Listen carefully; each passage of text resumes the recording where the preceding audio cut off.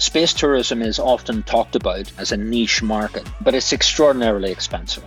And even to go up on Virgin Galactic or Blue Origin, both incredible companies, but you're talking about several $100,000. Not easy to put on a credit card. With Moon, for $500, you'll be able to spend 90 minutes walking on the lunar surface.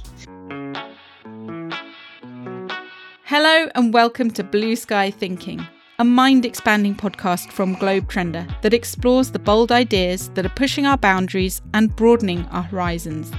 I am your host, travel journalist and entrepreneur, Jenny Southern, and every episode I will be going on a conversational journey with the innovators and visionaries who are shaping the future of travel. My guest today is Michael Henderson, co-founder of Moonworld Resorts, a wildly ambitious project that was first conceived more than 20 years ago in the year 2000. Before we start this chat, I just want to say that this week's episode of Blue Sky Thinking is sponsored by Kayak. Kayak is a travel search engine that allows you to compare prices for flights, hotels and car hire, meaning you don't have to jump around from one website to another making test bookings like I used to do. There are a lot of great features on Kayak for frequent travellers like you and I, so I just want to take a few moments to tell you about some of my favourites. If you're looking at a variety of flights to a certain destination and you'll know roughly when you'll travel but it's not locked in, there's an option to compare multiple departure and return dates. This will show you if it's cheaper or maybe more convenient to fly a day or two earlier or a couple of days later. You can also filter your flight search. For me, that's usually direct flights only, if I can. I like to avoid too much of an early start or a very late arrival, so I adjust the takeoff and landing time. I've been researching a family holiday to Crete recently, and these features have been really useful because my daughter is young and we don't like to fly at awkward times of the day, but we also need to keep costs down. Finally, once you have the options in front of you, you can compare flight prices from numerous online travel agents as well as the airlines themselves. So for your next trip, start your search on Kayak.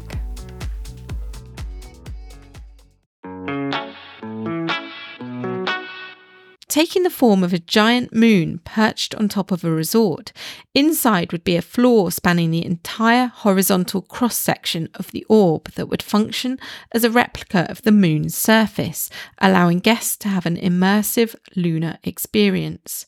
So far, Michael and his co-founder Sandra Matthews have invested more than £20 million in bringing their blue sky concept to life. And with licensing deals now on the horizon, it may not be much longer until the public can have their very own Neil Armstrong moment. Welcome to Blue Sky Thinking, Michael. Great to be with you, Jenny. Nice to see you again. You too. Where are you calling in from today? Today I'm in a little island off the west side of Vancouver in British Columbia. Is Vancouver home for you? Well, like you, home is 40,000 feet in the air in a metal bird. But for now, yes, Vancouver is home base Canada. Our head office is in Toronto on the eastern side. But yes, I still think the West Coast is the best coast. But I never can tell my business partner that, otherwise I get in a lot of trouble. You're obviously from Ireland, judging by your accent. Tell us a bit more about your roots. So first of all, I always say when people recognize the accent, and of course at my age you can't get rid of it, I always say, no, I'm from Ireland, but you mustn't hold that against me. To which some people will very quickly say, no, I really love the Irish. And then I have to say, I'm just kidding. My roots are in County Down, which is about a little place called Helen's Bay, little small village on the beach, probably 20 miles southeast of Belfast. And that's basically where I grew up. What did your parents do for a living? My father was actually a government employee. I'm often asked because people will think, you're in this design business, and was your father an architect or, designer engineer? And he actually was one of those British government employees, 9 to 5, didn't have a lot of ambition when it came to sort of doing anything in the private sector, just was kind of happy to work for the government and retire with a good pension. All those very logical things that one really should consider because he's the beneficiary of it now. But that wasn't for me. I was determined to do something a little bit more radical, perhaps. My mother actually was a paralegal for a law firm in Belfast. So they were pretty steady as you go type of folk. Probably thought they would have a son that would follow in their footsteps of steady as steady as you go. Obviously, that plan didn't work out quite the way they had thought. So no, they're great. They're great folks. They're both still alive. They're both very healthy. They both travel the world. They had a good and have a good life. They're coming to Canada shortly, so we're looking forward to seeing them. What was school like for you? It sucked. I hated it. I hated every minute of it. There was nothing about school that I liked. I had ginger hair and glasses, and if you're the only person in the class, virtually the only person in the school with ginger hair and glasses, you are different. And if you're different, people want to make you very aware that you're different. And in a boys' school, sometimes that can be tough. But I love math. I love technical drawing. I liked, the design aspects. But I was very impatient. I couldn't quite understand why I had to learn about historical issues that happened centuries ago. Of course, it's really good. The British system, the Irish system, it's based on an all-round education system. I get it, but I would have much preferred to pick two subjects that I really liked and focus all my time on those. I couldn't wait to get out of school and get into doing anything. It didn't really matter what it was. I just wanted to get started. I just wanted to get into business in some shape or form. I don't think it was a very good educational system, but is there a good one in the world? I'm not sure. I think it's all about what the student wants, and I knew what I wanted. And really, I don't know they could have done much with me. I remember vividly a great story. One particular teacher, I'm not sure what grade it was. I'm not even sure what age I was. Perhaps 10, 11, 12, that sort of age. The chap said to me, Henderson, I have to tell you something. You're a very different student, and I'm not really sure how to categorize you, and I'm not sure what you're going to end up doing. I think you're either going to be a billionaire or you're going to be a complete failure at everything. And it's up to you. But I just can't quite put my finger on. And so I always remember that sort of story because at the time, I didn't even know what a billionaire was. I knew what a complete failure was, but it was just, it was a funny little thought. And I can remember that vividly. I think they were scratching their head trying to, slot me into a particular little sort of niche. But they were having great difficulty doing that. So here we are all these years later, and maybe if that teacher is still alive, maybe they'd get a little bit of chuckle that the person that we're trying to slot into that little niche is ending up bringing the moon to Earth. Maybe that's maybe that makes sense now. You did not continue with a formal education beyond your O-level exams. What have you learned from the school of life? Oh, my goodness. That's such a great question. I think, well, you learn many things, but I think the old adage of when you're young, people will say to you, ask an older person for advice. And of course, you never do, because you always, when you're young, feel that why would you need to? Because, you know everything. And it's actually should be the other way around. You should be telling the older folk um, what they need to know. And I think as you get older, you suddenly start to realize that actually older people do know a lot more. Um, Not because they're smarter, not because they're clever, not because they've attended institutions, whatever. It's just they've gone through life. They've got all the knocks. They've had all the stories. They've been through all the good, the bad, and the ugly. And I'm absolutely convinced it's the only way to learn. Um, I have great respect for any young person who goes through university, who sticks it out, who does their BA, MBA, all these sort of things. They're great. But I honestly don't believe there's any substitute for living, for being in business, for seeing all of the pitfalls that one has to go through. And with all its challenges, I don't think there's any other way that you actually can learn. You can see how humans interact. You can see how some wonderful people you surround yourself with, and you can see there's awful people that are out there, and they'll do awful things that you wouldn't believe until they do them.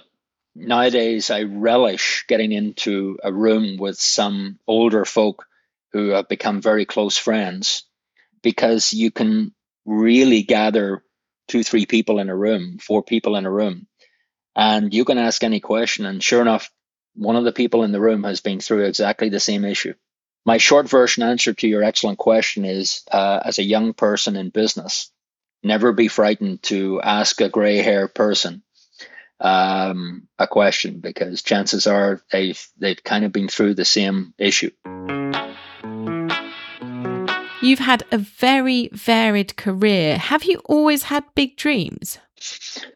I think so. I mean, they've changed along the way, obviously, but I think so. I've never wanted to slot into a situation, a job, a career, where you had to stay at a certain point for 10 years before you moved up the ladder for the next 10 and so on. Just wasn't me. So each time I've got into something, for better or for worse, I wanted to radically change it as quickly as possible. It's not always a good thing. Sometimes it's good to spend a few years getting to know something before you start to move on, but it just wasn't me. And so, the traditional business scenario of the American success story of open one pizza store, 2 years later open two, 2 years later open six, and so on. And by the time you've been in the business for 20, you got 200 pizza stores, and you've done very well. 20 years would have been too long for me. I would have wanted to open 2 pizza stores the first couple of years and then 400 the next year. And that's not easy, but it's just part of the DNA. I don't know where the DNA came from, but it's just part of the DNA. So just slotting into a normal career path really wasn't for me, and I was searching for many years to try to get the opportunity to really do something exciting and different. At the age of 8, you loved designing airports. When did you first go abroad? Well, my father introduced me to aircraft aviation. He was a bit of a fan of aviation. I had a little aircraft radio. Belfast International Airport, way back in the, I guess, the 70s. You were lucky if you got 2 aircraft, maybe 3 a day. So, when they would come overhead, I'd rush out of the house and stare at them like some crazy person. But I just loved them. And we would go up, he would take me up to Aldergrove, which was the airport, and we'd literally spend a day waiting for these 2 or 3 aircraft to come in just to get a glimpse of them. Old Viscounts and Vanguards and Tridents and all sorts of old sort of British aircraft. And I just loved it. When we would be sent home projects from school, I would design airports and bring in all of these airport designs, to which the teacher would say, "This is not what I asked for." uh, this was supposed to be a beach scene. And so I said, I don't want to do beach scenes. I have no interest in that. But here's an airport.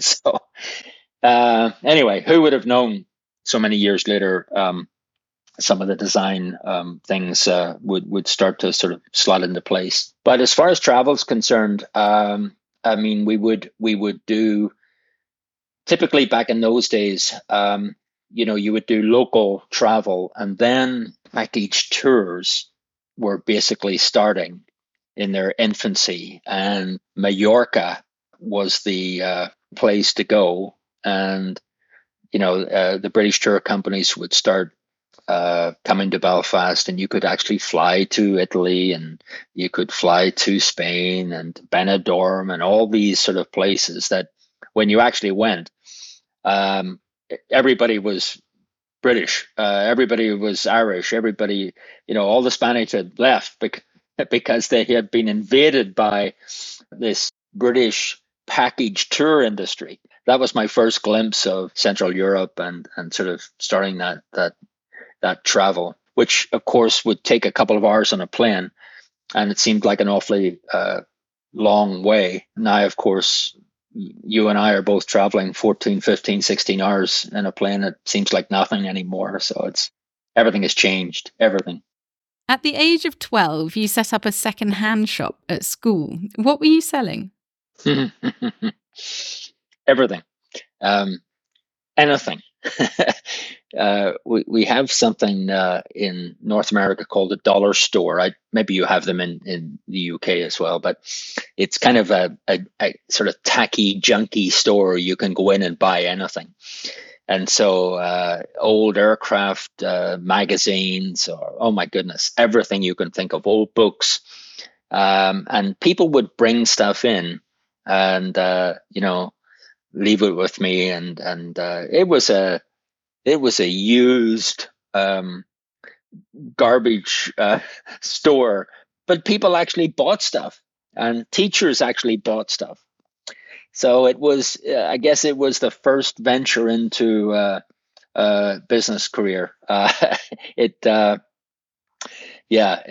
certainly wasn't going to become a billionaire from that little store, I can tell you. But it was fun, It was silly and madness, but there it was, a little store in a library in a school, and somehow the teachers didn't come and shut it down. They let it flow, and so in break times and lunch times, I would man the store. Did I make £1 or £2 a week? Maybe that was it. So enough to buy a chocolate bar, perhaps. And what did you learn about money growing up? And how has your perception and understanding of money changed since then? I'm not sure. I learned an awful lot about money growing up, really, apart from the fact that life is easier when you have it and it's harder when you don't. And money definitely does not buy you happiness. Absolutely. Some of the wealthiest people I know are the most miserable people I know. And so, it's a tool. And in business, it's a absolutely necessary tool, but it's really nothing more than a tool. That's really, really interesting. So I think at this point, we need to hear all about Moonworld Resorts. Tell us how you first dreamt up this audacious idea. One word: Guinness. It really is as simple as that. But really, the truth is, my partner, Sandra Matthews, who's based in our headquarters in Toronto, we had a time in our lives where we could actually think about what we actually really wanted to do, rather than taking jobs or building companies that were sort of a means to an end.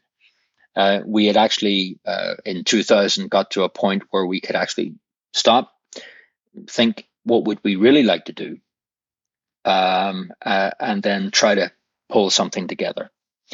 And so we made a list of 10 different businesses, some good, some not so good, and we sort of chipped away at them. And we started down the line of one in particular, which was sort of like a Whole Foods. And we sort of started down that path, and we always had this other one, destination resort, in the back of our minds. And the more we sort of got into the food sort of one, we thought, it's going to be interesting, and we're going to be able to build this probably reasonably quickly, but is it really exciting enough? And we sort of started coming back to the destination resort one. But the keys for the destination resort project were, you're in the travel industry, and you know that world extremely well. We had traveled a lot in other businesses we were involved in, and there are some incredible resorts out there, and some wonderful operators and so on. But fundamentally, we found that in our minds, they were all the same. There wasn't that much of a difference. Brand X, brand Y, brand Z. If you're blindfolded and taken into the lobby, if I took off the blindfold and said, "Are you here? Are you in this? Is this where you are?" Sometimes it's tricky to tell the difference. We wanted to create something totally unique and totally different. We wanted to blow everybody's mind.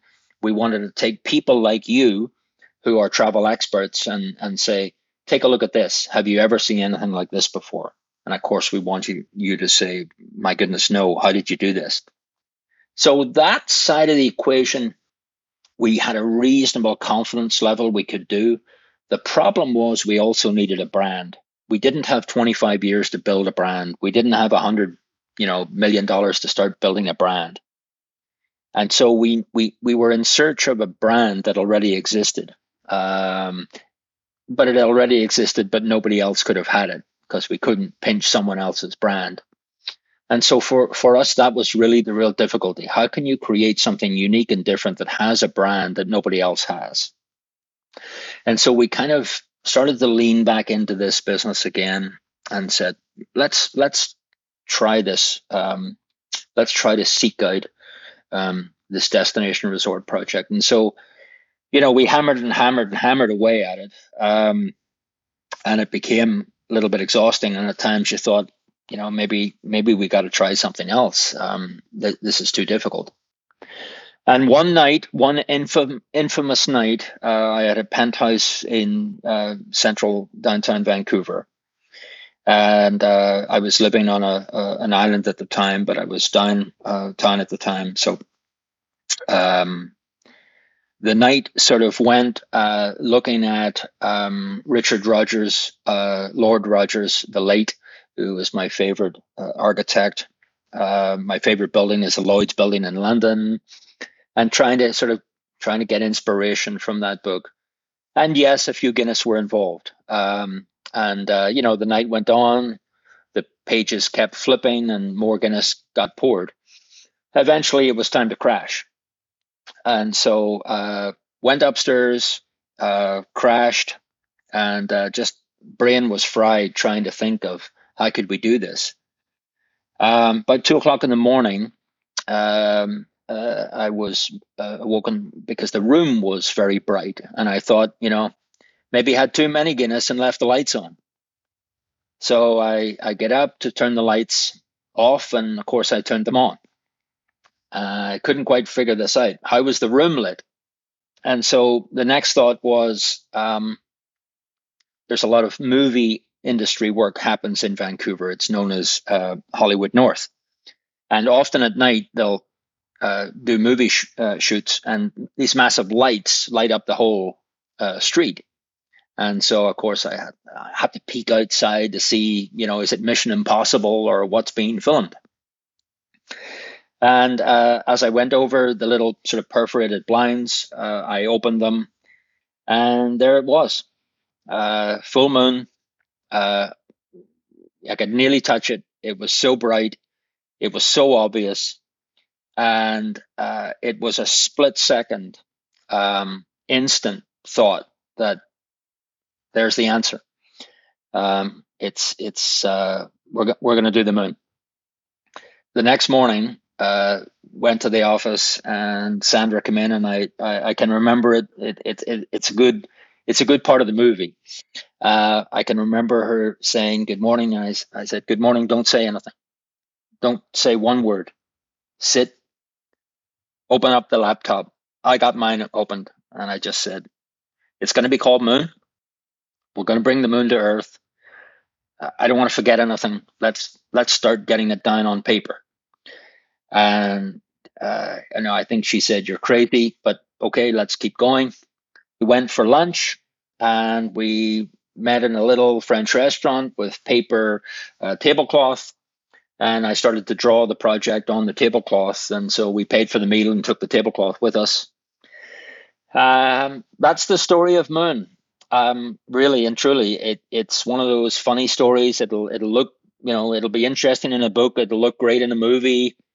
People will say, it could never have happened like that. But that's exactly how it actually happened.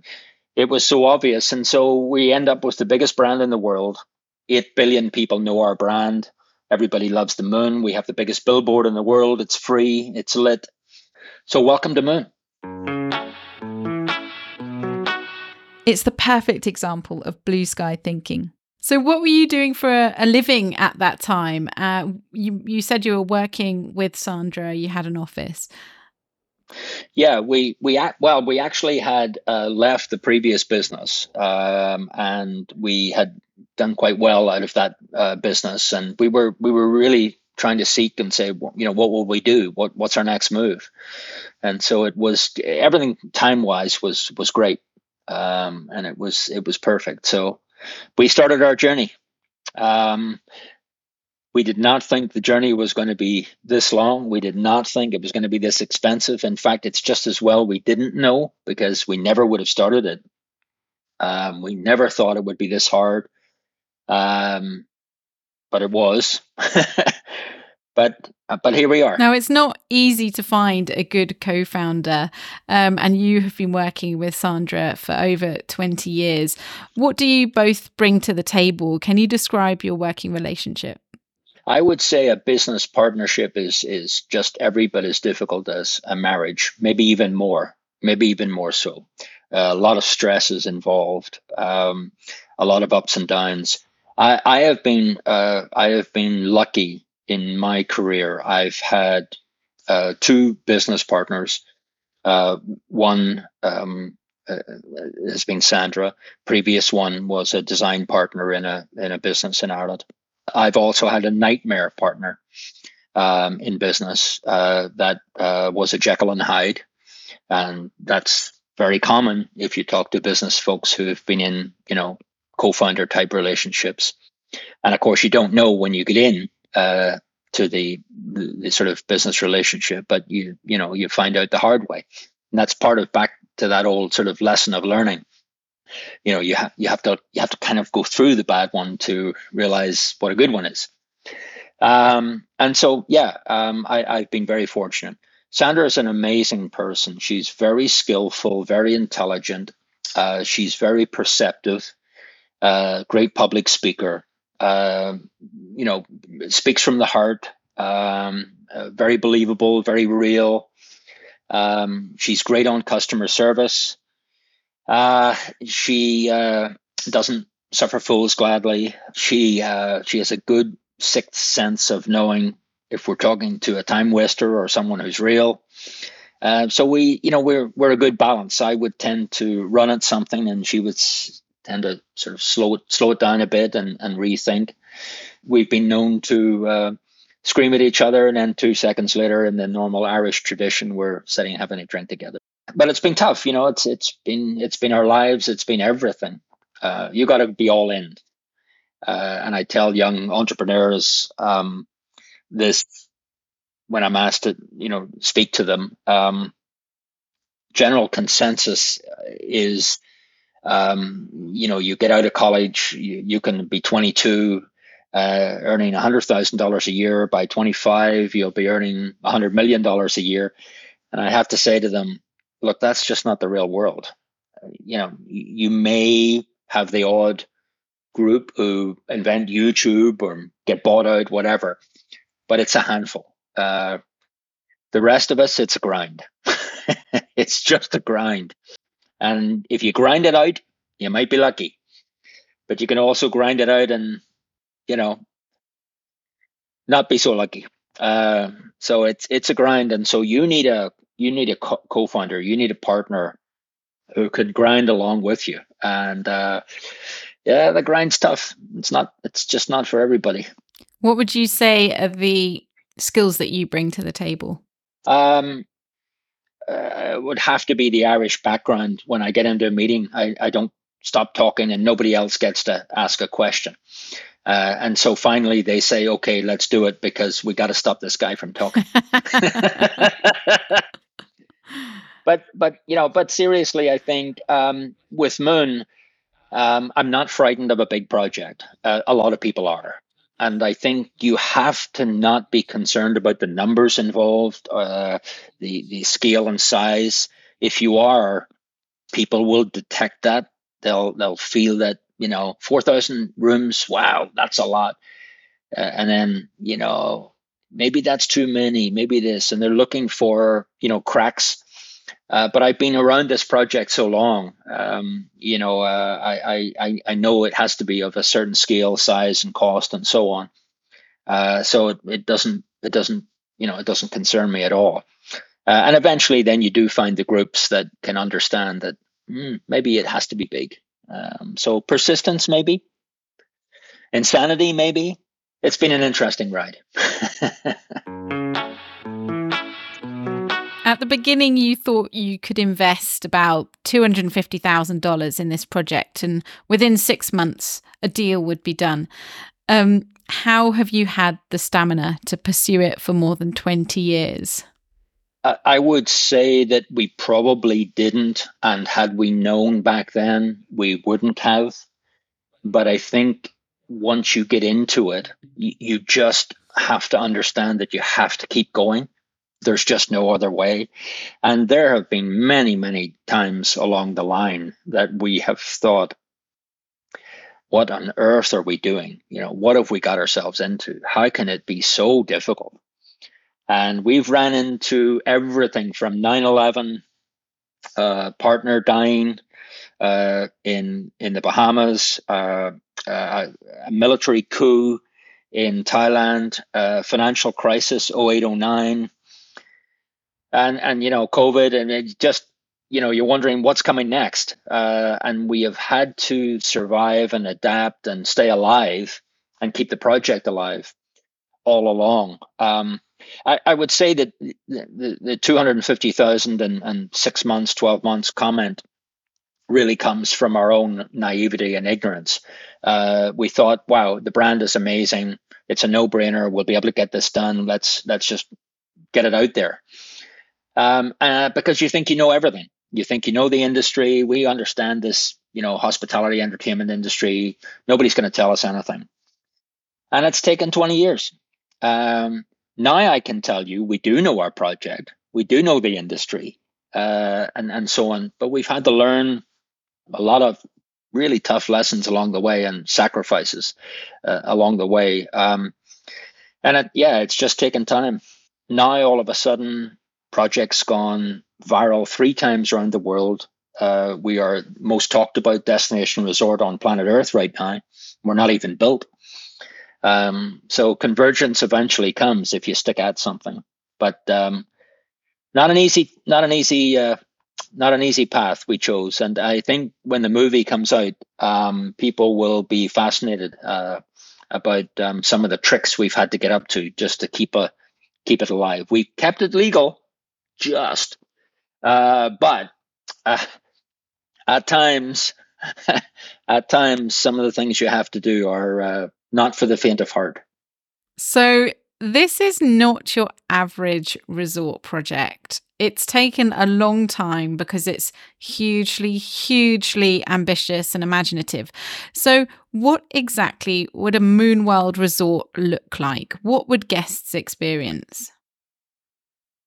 So there's really two facets to the project. I mean, there's obviously multiple facets, but there's basically two.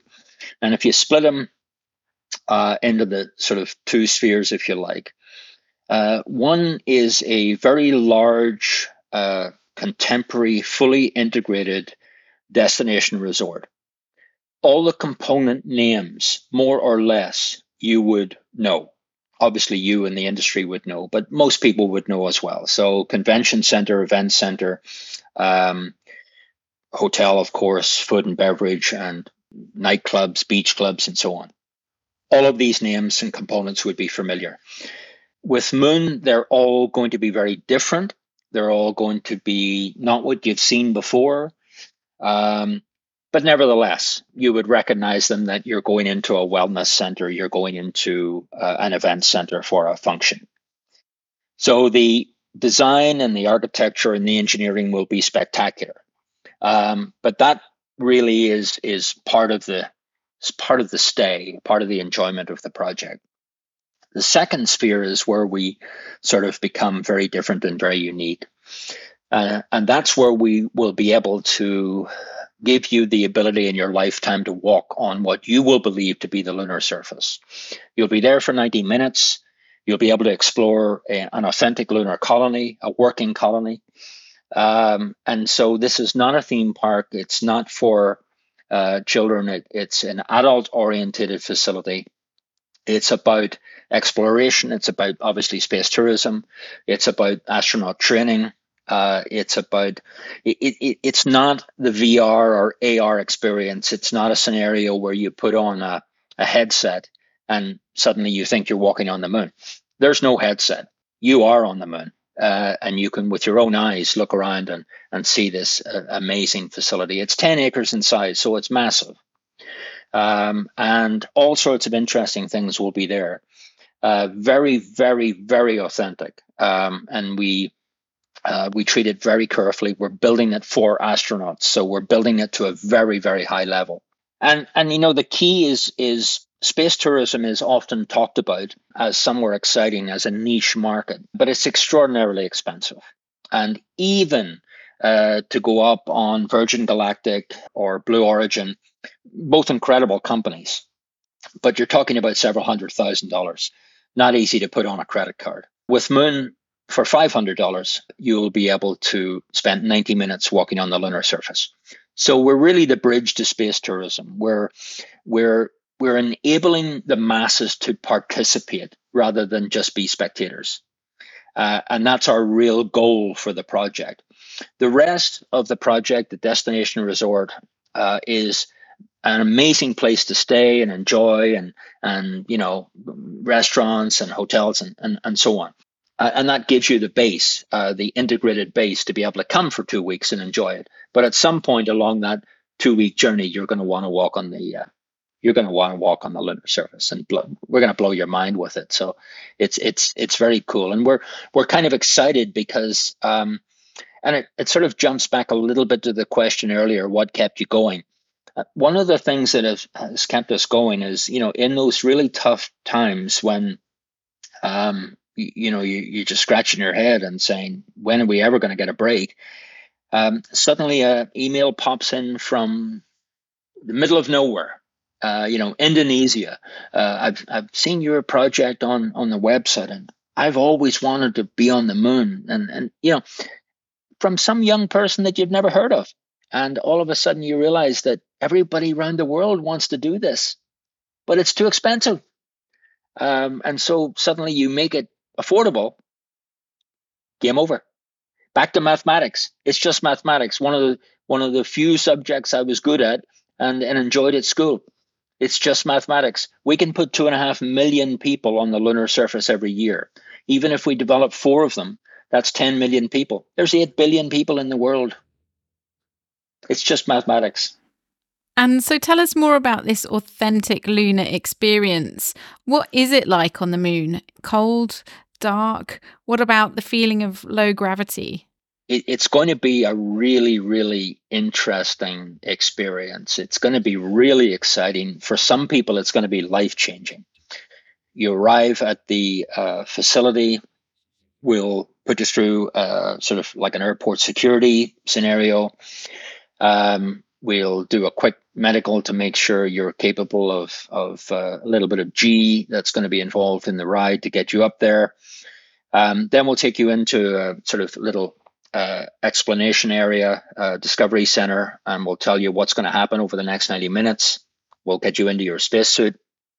Then you're ready to get into our shuttle system, which will give you the ride of a lifetime up to the lunar surface. When the dry ice dissipates and the doors open of the craft that you're in, you'll literally walk out onto what you will believe to be the lunar surface. You will believe you're on it. Every little detail, everything is exactly as it should be. The lunar colony will be designed and built because humans are going to be on the lunar surface very soon. So we know what they're going to look like. And this will all be done by major corporations, Lockheed Martin, Boeing, Airbus, all the companies that are actually going to be doing space stuff. So all authentic. And then you've basically got 90 minutes to explore and go more or less wherever you want. You'll see rockets that are going to be based on the moon, going on to Mars and so on. So SpaceX and all these great, amazing companies that are developing stuff. Axiom Space, just the cream of the crop, phenomenal businesses. So they'll all be there. They'll all be showing what technology they're going to be doing. So really good on the educational side. But for some people, they'll drop to their knees. For some people, it'll be such a wow moment that it'll just be, it'll be incredible. It really will be. And we want that wow factor to come through, which is why authenticity is critically important to us. For all intents and purposes, you're on the moon. Except that we're going to get you there affordably, and we're also going to bring you back safely. So this is a no risk sort of bucket list item, as opposed to other bucket list items that sometimes can have a little bit of a risk involved. So it's going to be much more than a theme park experience. Yeah, totally different. It's very, very different. A theme park basically is a facility with a wall around it. You pay a fee. Once you go in, you sort of can do your own thing. With the destination resort section, there's no fee. You walk in and you enjoy the destination resort. The fee only kicks in with our attractions, of which we will have multiple, but the lunar surface obviously is the signature attraction. And you just simply pay as you go on that. But yeah, very, very different. No popcorn, no candy floss, no screaming kids running around. This is authenticity. This is the real thing. And for us, that's really important. We're not anti-theme park, but there's thousands and thousands of theme parks all over the world. There's only two companies that do it properly. Obviously, the Disney Corporation and Universal. Everybody else tries to play at it. They're the only two companies that do it properly, and they're brilliant at what they do. We're just at totally different end of the market. We're just not in that market space. That's not for us. We want to create our own. We're a bit of a disruptor. We want to create our own sort of unique brand. And so if you're standing in the desert outside Las Vegas or Dubai and you're looking at a moon world resort, what will it actually look like? When people arrive at moon, we want to watch their faces, and we want the first thing them to say is wow. And then after they've been there for a week or two, as they're leaving, we want them to turn around and look at the building and say, wow. It's the staying power. And so this is why we focus so much on architecture and great architecture and great engineering, because people will say, how did they do that? How is that possible? Just like the Burj Khalifa, which is magnificent. or the Petronas Towers, or and so on. Great, great buildings around the world. Just the building itself, the Guggenheim Bilbao, Frank Gehry, incredible architect. People just come to see the building. Some never go inside, but they just want to be wowed by the actual physical presence of the building. So Moon is all about great architecture, engineering, technology, design, art. And so those components are really, really important to us. And so they will see a beautiful, spectacular piece of architecture and engineering. In fact, we do tours, backdrop tours around the architectural engineering components for folks. But the sphere itself, because it's the world's largest sphere by a very considerable margin, it's a true sphere. You can walk underneath it. It's not a dome. People say their projects are spheres, but they're not. They're domes. All of the spheres in the world could fit inside Moon. So it's a massive structure. And so it will be very compelling to look at it and try to, just figure out this piece of incredible architecture. Then when you go inside, that's all about design. Each time you walk around the corner, we want you to be surprised. 5.5 million square feet. There's a lot of surprises. And so how much is one of these buildings going to cost to actually create? So it'll depend where in the world, because costs, labor costs, material costs are a little bit different. For the US market, as an example, would be US $5 billion minimum, plus land, plus infrastructure to site. But today, if you were building a big project in Las Vegas, it doesn't really matter what it is, it's going to be up in that sort of number. So this is a normal sort of number for a big project. Obviously, for some folks, they think it's an enormous number, but when you've lived with it for 20 years, it's just a normal number. It's not so much the cost of building the project. What excites us is how it pencils out so well. The return on investment is staggering. The project pays for itself very, very quickly. And so it's just very good economics. So you've already invested more than $20 million in Moon. What has that money been spent on, and how have you raised these funds? Well, most of that is actually internal funds that Sandra and I have put on the table. We have a really loyal, great little army of believers. We call them Moonies, not to be confused with with the sect, the Moonies, but we call them Moonies. We've had a lot of people who've been with us for a long time. We wanted to do this because we want to keep control of the company. We didn't want to go public. Once you go public, you lose control. And we've sort of been there, done that, learned that lesson. And so we're at a stage now where we're ready to go to market. We are in the public market space right now. And we don't need to generate any, great further investment. The work has been done. And it's nice because we've reached this stage, almost impossible as it's been, but we're still at the helm. And so we can carefully guide the project forward and make sure it's exactly what we want. Now, the question everyone wants to know the answer to is, when will the first Moonworld resort open? So right now we're in discussions with several groups in different parts of the world. We'll license Moon in 4 global locations, one in North America, which will be USA, one in Europe, most likely southern Spain, one in Asia, and we have multiple inquiries from different parts of Asia, Singapore, South Korea, Japan, obviously China, Qatar, Bahrain, Saudi Arabia, and the United Arab Emirates. Which one will go first? Hard to know. We can do multiple ones at the same time. So effectively, we could do 4 at a time. We've got a tremendous global team of architects, engineers, designers, artists, lighting folks, you name it, landscaping.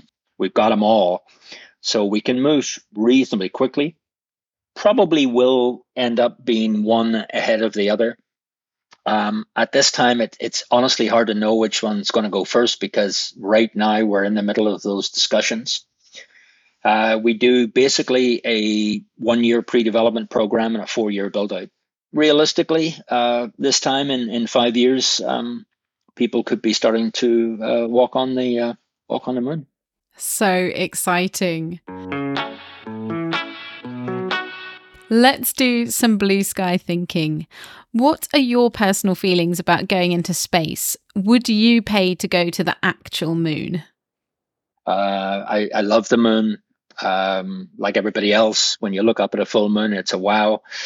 I would absolutely do it. And if in my lifetime it's available, I will do it. I wouldn't do it with a group that had no experience in doing it. I want to do it with a highly credible first-rate company, like SpaceX, for instance, or Blue Origin, as an example, when they go to the moon. Those sort of world-class, high-quality companies. But absolutely, yeah, I would do it. I'd do it in a heartbeat. The very first tagline we ever thought of on that first morning after was "Moon, because you've been everywhere else." If we said, let's have lunch in Venice, we can do it.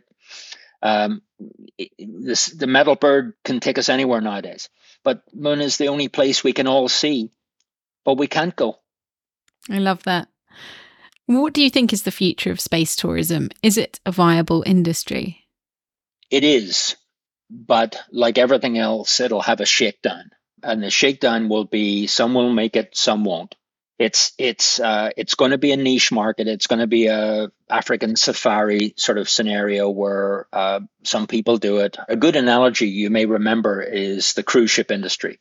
When my parents were sort of growing up, the sort of goal at that point was you're going to retire, you're going to go on a cruise, and then you're going to die. So here they are in their 80s. They've been on 33 cruises and about to book another one. And so as the cruise industry got their pricing model correct, more and more people got involved in it. And now, as you know, well, it's a massive industry. In the space tourism industry right now, it's extraordinarily expensive. It's well outside, 1%'s ability to enjoy. Eventually, over time, that price will readjust somewhat, but getting people into space is expensive. It's not a cheap exercise. And so it's not going to be, there will never be Ryanair of space, Much as O'Leary is a genius, unquestionably a genius, but, $99 is not going to get you into space. It's not going to be that scenario, but it will come down, and there will be a niche market. So viability for a few companies, I think, yes, I think it will happen. Mass volume industry, not in our lifetime. And that's where Moon fits in. We're the bridge. We can say, look, here's an option. Here's a very affordable, safe option. And our biggest problem, actually, ironically, will be something that people don't often talk about, and that is safety and crowd control. Moon will be so busy from day one that our biggest challenge, I mean this seriously, is parking, crowd control, crowd movement, volume movement of people, safety. Our issue is not how we're going to fill it. Our issue is going to be how we're going to not overfill it. It's often said to be, well, it's a great problem to have. But, when Universal opened Harry Potter in Florida, there was people queuing for hours in 100-degree heat. And, it can be very challenging when you've got something that a lot of people want. And so we got 8 billion people who know our brand. So we have to be very careful about flow and movement of people. just to keep everybody really safe and comfortable. What is your ultimate dream for Moonworld Resorts? Will this be your life's work, or are there other things you want to achieve? It'll certainly be our life's work as far as creating something of this scale is concerned. We will never do this again. What really our focus will be once Moon is complete is doing our own philanthropic issues, which are really involved in saving planet Earth, animal welfare. These are things that we want to make a big difference. A lot of that is actually subliminally, and sometimes not so subliminally, finds its way into Moon. So, for instance, as an example, none of the boutique stores in Moon will be allowed to sell fur. And so what we're really saying to folks is, look, the fur is really better on the animal. You don't need to have that. So we're not going to allow you to have it. If you want it, go back somewhere else, but not in Moon. And we do a lot of that type of thing within Moon, so it's very different from that respect. So all of that sort of thing finds its way into Moon. We kind of do it for multiple reasons. We do it because it's the right thing to do, we feel. It's also the future. And young people are telling us this. Young people are voting. They're saying that we don't want to do that. We want something that is looking after the planet. We want something that is respectful to nature.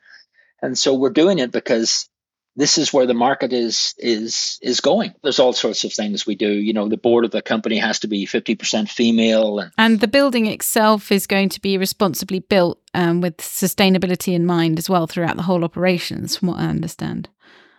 Yeah, we are a LEED Platinum building. We're the biggest, we will be the largest LEED Platinum destination resort ever conceived by a significant way. And we will also operate to a LEED Platinum standard. So water filtration, grey water filtration, solar energy, and all of these things. Again, it's the future.